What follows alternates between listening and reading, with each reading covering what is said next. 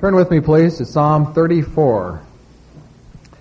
You ever had an experience in which you trusted God for a little while, but it seemed that He wasn't doing anything, so you took matters into your own hands and made a fool of yourself? Well, that's the experience that David had and the incident that forms the background to this psalm. We find the background for us in the superscription, the words right before the first verse. They read, "A psalm of David, when he feigned madness before Abimelech, who drove him away, and he departed." In the Hebrew Bible, the superscriptions that we have before the first verses of several of our psalms are actually the first verse of the Hebrew Bible, and therefore should be read as an integral part of the psalm. The incident referred to is recorded for us more thoroughly in 1 Samuel chapter 21. You may remember David's rise to power. It began with his triumph over Goliath. Then he became a war hero in the Israelite army. And he became so valiant and successful of a soldier that the women of Israel started chanting, "Saul kills his thousands, but David his 10,000s." Well, Saul didn't like this very much, became jealous and angry and chased David away. As a matter of fact, he tried to take David's life, and David spent a number of years running from Saul. The first place he fled to was the city of Gath, one of the Philistine capitals. The king of Gath is referred to here by his title, Abimelech. He's referred to in 1 Samuel 21 by his personal name, Achish. Well, when Achish saw David coming, he said to his men, "Isn't this the war hero of the Israelites, of whom the women sing, 'Saul kills his thousands, but David his 10,000s'?" David quickly realized that it's not too good for a war hero to be in his enemy's city, the people of whom he has killed 10,000s. It doesn't fare too well for you in that kind of circumstance. And he figured he better do something quick to escape with his life, so he played like he was insane. He started drooling and letting the saliva dribble down his beard, began scribbling on the walls, and in other ways acting insane. Well, his ploy worked, and Achish thought he was insane, kicked him out of the city, thought he was no threat any longer, and chased him away lest his insanity inflict others. Well, David penned the words to this psalm after he had thus escaped from the Philistines' grasp. And as we'll see, there's some indications in the psalm that he realizes that he really did make a fool of himself by his actions. He came to realize, as we'll see in the psalm, that his steps were really unnecessary, and they were even wrong to use that kind of deceit. Let's look at the psalm.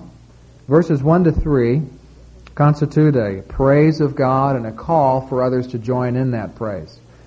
Verses 4 to 7 tell us of the historical background, that which led David to want to praise God. And then verses 8 to 22 tell us instruction that David wants us to learn as a result of his experiences and what he learned through what he went through.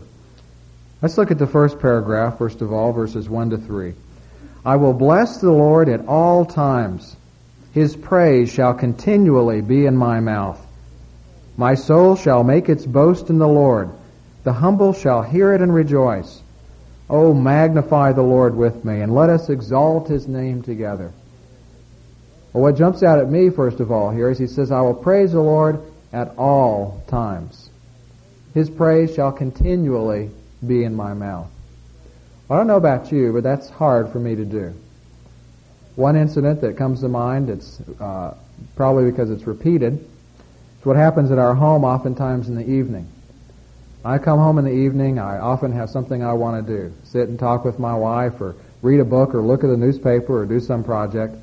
But first of all, we have to get the kids to bed. Now, Allison's not so bad, though when I tell her it's time to get out of the bath, she inevitably turns the other way and plops on her belly and wiggles and squirms, trying to elude my grasp. But Mike is a bit more difficult. He just doesn't understand that I want to hurry and get it all over with. First we have to bathe him, then get him dressed, and then it's How about 2 cheese and 2 crackers and a glass of milk and a plate and a napkin? Because it's been a whole hour since dinner. And then we go to brush his teeth, and of course he wants to brush his teeth first. And in the middle of it, where there are all sorts of games he wants to play and stories he wants to tell me. And then we get that through. I think it's time for bed, and he says, well, can we act out a Bible story and have a prayer time together? Well, how can a good Christian parent turn that kind of thing down? Say, okay. So we act out a Bible story. And then he wants to read a book. And we have to settle that one way or another. Finally get into bed. Well, how about scratching my back for just a minute? Say, okay. Scratch his back. Well, how about one more glass of water and then that's going to be all? He just doesn't understand that I want to get all this over with quickly. How can I praise God continually when I have to put up with this night after night? Well, my problem is that I want to push my plans. David found, as we'll see in the psalm here, that he could praise God continually when he came to realize that God was always with him and God was in control, enabling him to do and accomplish all that he wanted him to do. And it's only when I stop pushing my plans, insisting on my way, that I find that I can trust God, that he is in control, enabling what he wants to be accomplished to come to pass. It's only then that I can praise him continually.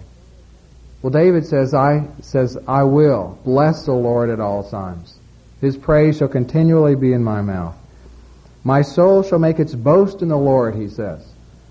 What does it mean to make your boast in something? Well, it's the excitement and the pride that a teenager has over a hot rod, or the excitement that a man has when his favorite football team squeaks by and wins an important victory, or the excitement that a housewife might have in finding a super bargain sale. David says, I will make my boast in the Lord. That's what I will get excited about, because he's realized that though he has things that he could get excited about, such as his victory over Goliath, all the acclaim. It'd be nice to have all the women singing songs about you all over the country. Or the fact that he's been anointed king and eventually will reign as king over Israel. He could get excited about those things and boast in them. He says, no, I will make my boast in the Lord. The humble shall hear it, that I make my boast in the Lord, and they will rejoice. Why do the humble rejoice at this? Well, they rejoice because the humble are people who have nothing else to boast in besides the Lord. They don't have any status. They have not accomplished things like David has. And therefore, that's the only thing they have to boast in, their relationship with God. But as they hear David say this, they rejoice because they realize, and it's affirmed to them, that God really is the only important thing anyway. Now you might feel like you're a big nothing in the world. No status, no sparkling personality, no achievements or accomplishments. And yet you can take heart too and rejoice along with the humble of David's day. Because that which really is important and worthy of getting excited about is our relationship with God. That's what lasts. That's what fulfills and satisfies. And so David calls us to boast with him. He says, oh, magnify the Lord with me, and let us exalt his name together. That which led David to want to praise God is recorded for us in verses 4 to 7, which tell for us the historical background of this psalm. He says, I sought the Lord, and he answered me, and delivered me from all my fears. They looked to him and were radiant, and their faces shall never be ashamed. This poor man cried, and the Lord heard him, and saved him out of all his troubles. The angel of the Lord encamps around those who fear him, and rescues them. David said, I sought God's help. Now, it may appear to us from reading 1 Samuel 21 that David acted totally apart from faith. That's what it looks like to me. And yet David said, even though I may not have done what was exactly right, I was seeking God's help. I was looking to him to deliver me, even through my foolish behavior, through trying to deceive Achish that I was insane. Even yet, I was still looking to God and seeking his help. And that should be an encouragement to us, because we see from that God is not limited to help us only when we are worthy of His help. There are many times in which we feel unworthy. Well, I've sinned, I've rebelled against Him, I've done something I know that's wrong, and I've done it again and again. Or we might experience, it's been days since I've really prayed to God, or spent any time reading the Bible and finding out what He has to say to me. I just don't feel worthy. I don't feel I can come to Him and ask Him for His help. Yet we can be encouraged here, because God did not limit Himself to help David only when David had measured up to some perfect standard. Even when David was doing what looked very dubious to us, God was still available. And as we seek Him and turn to Him, He wants to help us. He desires to do so. David speaks of that help in a twofold way in verses 4 and 6. In verse 4, he talks about his internal deliverance. He delivered me from all my fears, everything inside, all the anxieties. He gave me a real peace of mind. In verse 6, he says that God delivered him externally. He saved me out of all my troubles. He delivered me from the external problems that I have. Now, verse 5 looks a little bit difficult. They looked to Him and were radiant, and their faces shall never be ashamed. You want to know who the they are. It appears that David is generalizing and saying not only me, but other people who have sought the Lord also have experienced that we've all looked to God and our faces became radiant. By looking to Him in the midst of problems, all the gloom and doubt and despair, the pessimism, the sense of defeat have vanished. And instead our faces have become radiant with joy and confidence and exuberance because of what we knew about God. Looking to God may change your circumstances. It did with David here. But many times it doesn't. But one thing that looking to God does is it changes your attitude, because you see things in a proper perspective. It's like doing an accounting of your financial status. Suppose, and this might take some supposition for some of you, but suppose that you go back home and you set out all your bills on your desk, and you look at your bills, $100, $500, $1,000 here, $50 here, $200 here, and you stack them up and you have $3,000 worth of bills. That's probably not too hard to suppose. But you say, how can I handle this? What can I do? But then, here's where it may take a little extra belief, but suppose that you look at your financial assets and you count up how much money you have in the bank, in your checking account, your savings account, and you say, I have $200,000 there. Well, $3,000 worth of bills looks bad, but if I have $200,000 in the bank, well, I think I can handle $3,000 worth of bills. Puts it in perspective when you see the total picture. In the same way, looking to God puts things in perspective. You might have circumstances that are very hard for you, things that look threatening. And yet when you look to Him, you see things with the big picture, and you realize that though you might have troubles, nevertheless you have a relationship with the living God. You have one person, the most important person in the universe, who loves you and accepts you totally, without reservation. You have His presence with you. You have His power to enable you to find joy and satisfaction and fulfillment, peace of mind in the midst of any circumstance. You have purpose and meaning in life that transcends all of the temporary things that people on this earth pursue. And therefore, as you look to Him, though you may have trouble, your face becomes radiant. I experienced this very thing myself recently. Earlier this fall, I was allowing myself to become very troubled for a while over my job pressures. One of my responsibilities of the church is to handle general administrative duties. And it's easy sometimes for some things to think, well, if I don't do it, nobody's going to do it.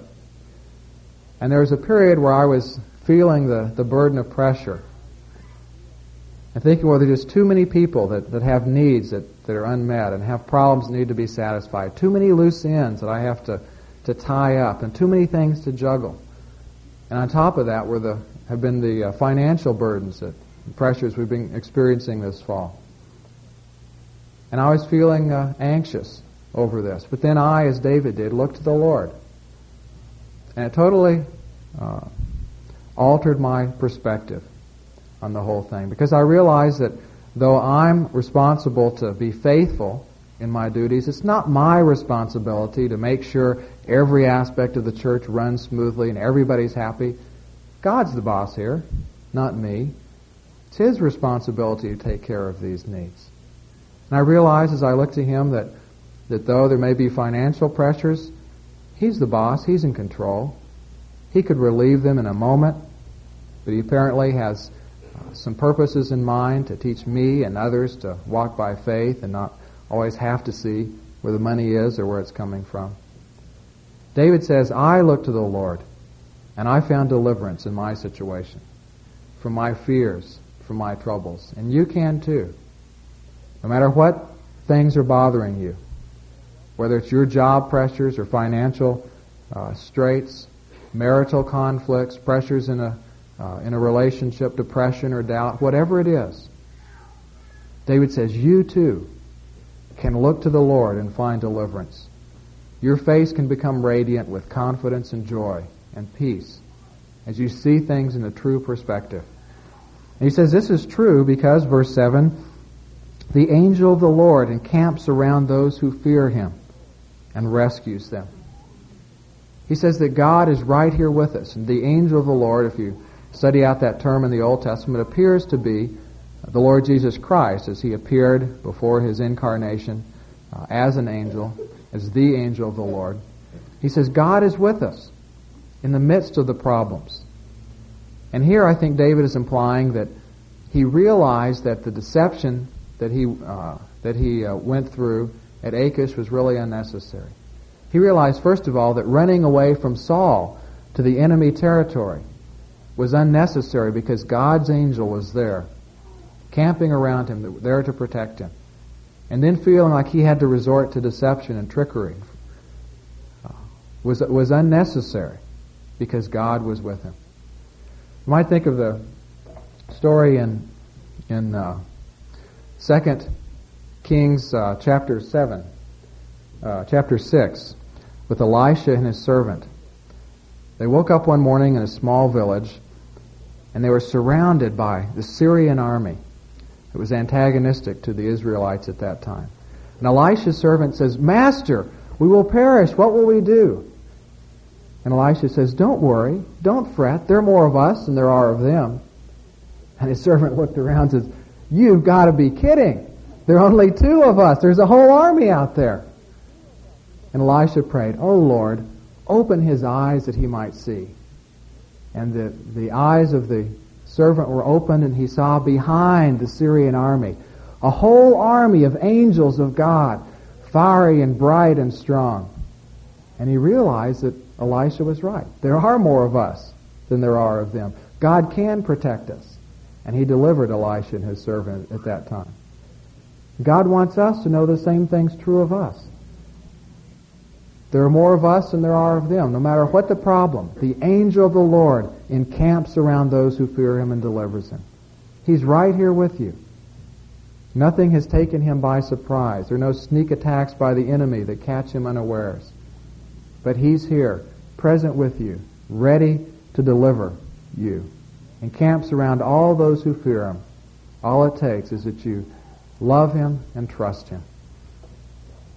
Well, verses 8 to 22 tell us of what David wants us to learn through his experience. The section falls in 3 parts. Verses 8 to 10 are a call to trust God. Verses 11 to 14 are a description of what the fear of the Lord is. And verses 15 to 22 tell of the consequences of the fear of the Lord and the consequences of lacking the fear of the Lord. First of all, look at verses 8 to 10, the call to trust God. Oh, taste and see that the Lord is good. How blessed is the man who takes refuge in Him. "O fear the Lord, you his saints, for to those who fear him there is no want. The young lions do lack and suffer hunger, but they who seek the Lord shall not be in want of any good thing." Now, in the Hebrew of the Old Testament, there are 4 basic words for man. And the one used for man here is one that's not one of the usual ones. It's the word gever, which really means a warrior, a mighty man. And it's strange to us because we would naturally say, how blessed is the warrior, the soldier, who has self-confidence, who has courage, who can go out and tackle any situation. But David says instead, how blessed is the hero who realizes he's weak, who realizes that he needs God's help, and he trusts in him. He realized that he was a mighty hero at one point, conquering David, killing tens of thousands of the Philistines. And yet he had come to a place where he realized that he was weak, and he needed God for all of life. The main point of this paragraph is David wants us to really trust God, to experience him, not just to talk about him. Notice the different words he uses to describe it. "Oh, taste and see that the Lord is good. Take refuge in him." Verse 9, "Fear the Lord." Verse 10, "Seek him." What he's saying is, don't just talk about God. Don't just make him a theological abstract. Don't just intellectualize about God. Just as a man who is hungry might talk about food he has on the shelf, it doesn't do him any good unless he tastes it. And just as a man who is in danger might say, "Well, I know a good hiding place," it doesn't do him any good unless he runs there and takes refuge there. David is saying in the same way, taste the Lord, experience him. Don't just talk about it. I find for myself that it's easy for me to trust God in certain situations because there's no other way. But in many of the situations of life, it's easy to just kind of glide through, not think too much about God, not think too much about trusting him. It's easy to talk about casting all your cares upon him. But how easy it is also to forget about actually doing that when we feel financial pressure, or we feel tensions in the job or a relationship that we need wisdom for and we're upset about. David is saying, don't just play games, but do it. Don't just talk about God, but experience him and trust him. I knew of a man one time who was the kind who always liked to have his finger in everything. And he had a little Volkswagen car and took it to a repair shop one time and had several things wrong with it, so had to come back. And at this repair shop, they had a white line. And you're supposed to drive up to the line, park your car, stay behind the line, and the mechanic would take it and drive it in front of the line and fix the car. Well, this guy would do that, but then he'd take a look, and he'd kind of wander up slowly, and pretty soon he'd be right under the hood with the mechanic, looking at the engine, offering suggestions, asking, "Now, why are you doing this?" It just drove the mechanic batty. And finally one day, the man drove in, and the mechanic said, "Are you a betting man?" And this fellow said, "Yeah, sure. What do you want to bet?" And he said, he took out a piece of chalk and drew a circle on the garage floor. He says, "I bet you $100 that you can't stay in that circle while I work on your car." The guy says, $100? You're kidding. "Sure, I'll do that." And so he goes and stands in the circle. The mechanic looks back at him, and he goes over and he takes a sledgehammer. And he goes over to the car, looks at the guy, and smashed down one of the fenders. He looks back, and the guy is smiling. He can't understand it. And it kind of makes him mad because he wanted to get at this guy. So he takes his sledgehammer, walks around the front, and smashes the hood of the car. Now he looks, and this guy is giggling and can hardly control himself. And this really makes this mechanic mad. So he gets his sledgehammer and smashes the roof, breaks the windshield, and he looks, and this guy is just dying laughing. He can hardly contain himself. And he goes over and says, and he grabs him by the collar and says, "Look, buddy, I'm over there ruining your car, and here you are laughing. What's the deal?" And the guy says, while you were hitting my car, I stepped out of the circle 3 times and you didn't even know it! This guy was playing games while something important was happening. And you know, you and I can do the same thing. Our lives can be in a process of being demolished and destroyed. And yet we're just playing games. We can just talk about God, about how great He is and how able He is to take care of our problems, and yet never go to Him with those problems. Never really turn them over to Him. And David is saying here, seek the Lord. Taste of Him and see that He is good. Take refuge in Him. Fear Him, you His saints. And he says, if you do, he says, those who seek the Lord shall not be in want of any good thing. He says, even young lions do lack and suffer hunger. In other words, young lions who are symbols of strength eventually are going to poop out. You cannot be self-sufficient and totally adequate. But those who trust the Lord, he says, shall not lack any good thing. Oh, you might not get everything you want, but everything you really want, deep down, everything you really need, God is going to give you if you trust Him. David questions in verse 12, who is the man who desires life and loves length of days that he may see good? In other words, do you really want the good life? He says, then fear God, respond to Him. God's not out to make you religious and miserable. He's not an uptight fuddy-duddy who is trying to make your life restricted and boring and dull and drab. He wants to give you the good life, the real good life. And David says, taste of Him, respond to Him, trust Him in life. Don't just talk about it. Don't just play games, but do it. And you'll find that God is able to fulfill all your deepest desires and wants. Well, our time is running out. Let me just point out a couple of other things. In verses 13 and 14, he says, the fear of the Lord includes this. Keep your tongue from evil and your lips from speaking deceit. You don't have to cheat people. You don't have to do what I did and resort to trickery to protect yourself. You can trust God. Depart from evil and do good. Seek peace and pursue it. Part of what he's saying here is that the fear of the Lord is not just praying. It's not just trusting Him in Him for certain things. But it also includes the response of faith, so that we take Him seriously and we actually practice what He calls us to do. We put it into practice in life. And then in verses 15 to 22, he tells us of the end process of fearing Him versus the consequences of not fearing Him. He says, for those who fear God, God is going to care for you. But if you don't, you will suffer, and the very thing you are hoping to give you life will be your death. And let's just read these verses. The eyes of the Lord are toward the righteous, and His ears are open to their cry. The face of the Lord is against evildoers, to cut off the memory of them from the earth. The righteous cry, and the Lord hears, and delivers them out of all their troubles. The Lord is near to the brokenhearted, and saves those who are crushed. Many are the afflictions of the righteous, but the Lord delivers him out of them all. He keeps all his bones, not one of them is broken.